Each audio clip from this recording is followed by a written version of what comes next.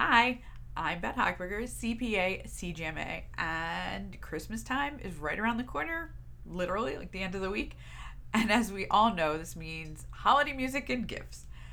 On today's Tax Tip Tuesday, I want to explain what qualifies as a business gift, how much you can deduct for your taxes, and answer some of your commonly asked questions about business gifts. So let's get started.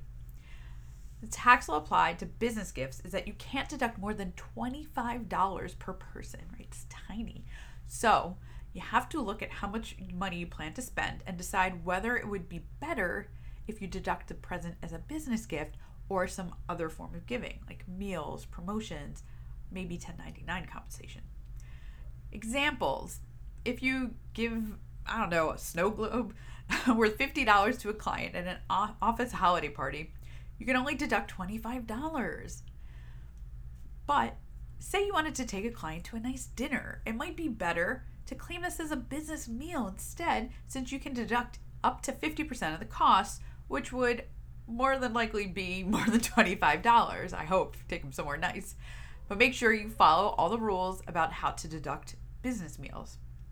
Maybe your company has an event where you give out branded t-shirts for free to anyone who stops by your booth, and one of your client comes and grabs some. Well, this is considered promotion. Promotions are 100% deductible. Now, what if you give an employee cash? Cash is not a business gift. You have to include it in payroll or you can't deduct it.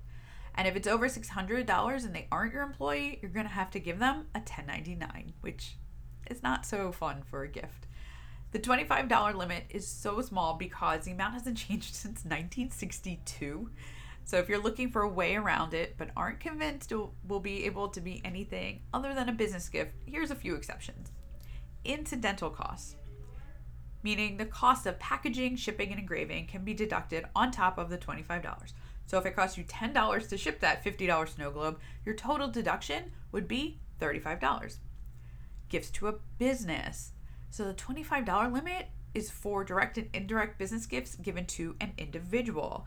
Gifts given to a company for the use in the business aren't subject to that limit. For example, a gift basket. If you give it to an office for everyone's enjoyment, that would be a gift to the business, fully deductible. Whereas a gift basket that you give just to the owner would not. So remember, document your spending. Best practices include keeping a description of the gift, the cost, the date it was purchased, the business purpose, and the business relationship to the taxpayer, between the taxpayer and the person receiving the gift, if they're employee, client, prospect, whatever. And honestly, if you want to get 100% of your business gift deducted, give them something permanently branded. This way you can call it promotion or advertising. And who doesn't like swag? Anyway, that's it for this Tax Tip Tuesday. Let me know on social. What are you planning to give your business associates this year? I'll see you next time.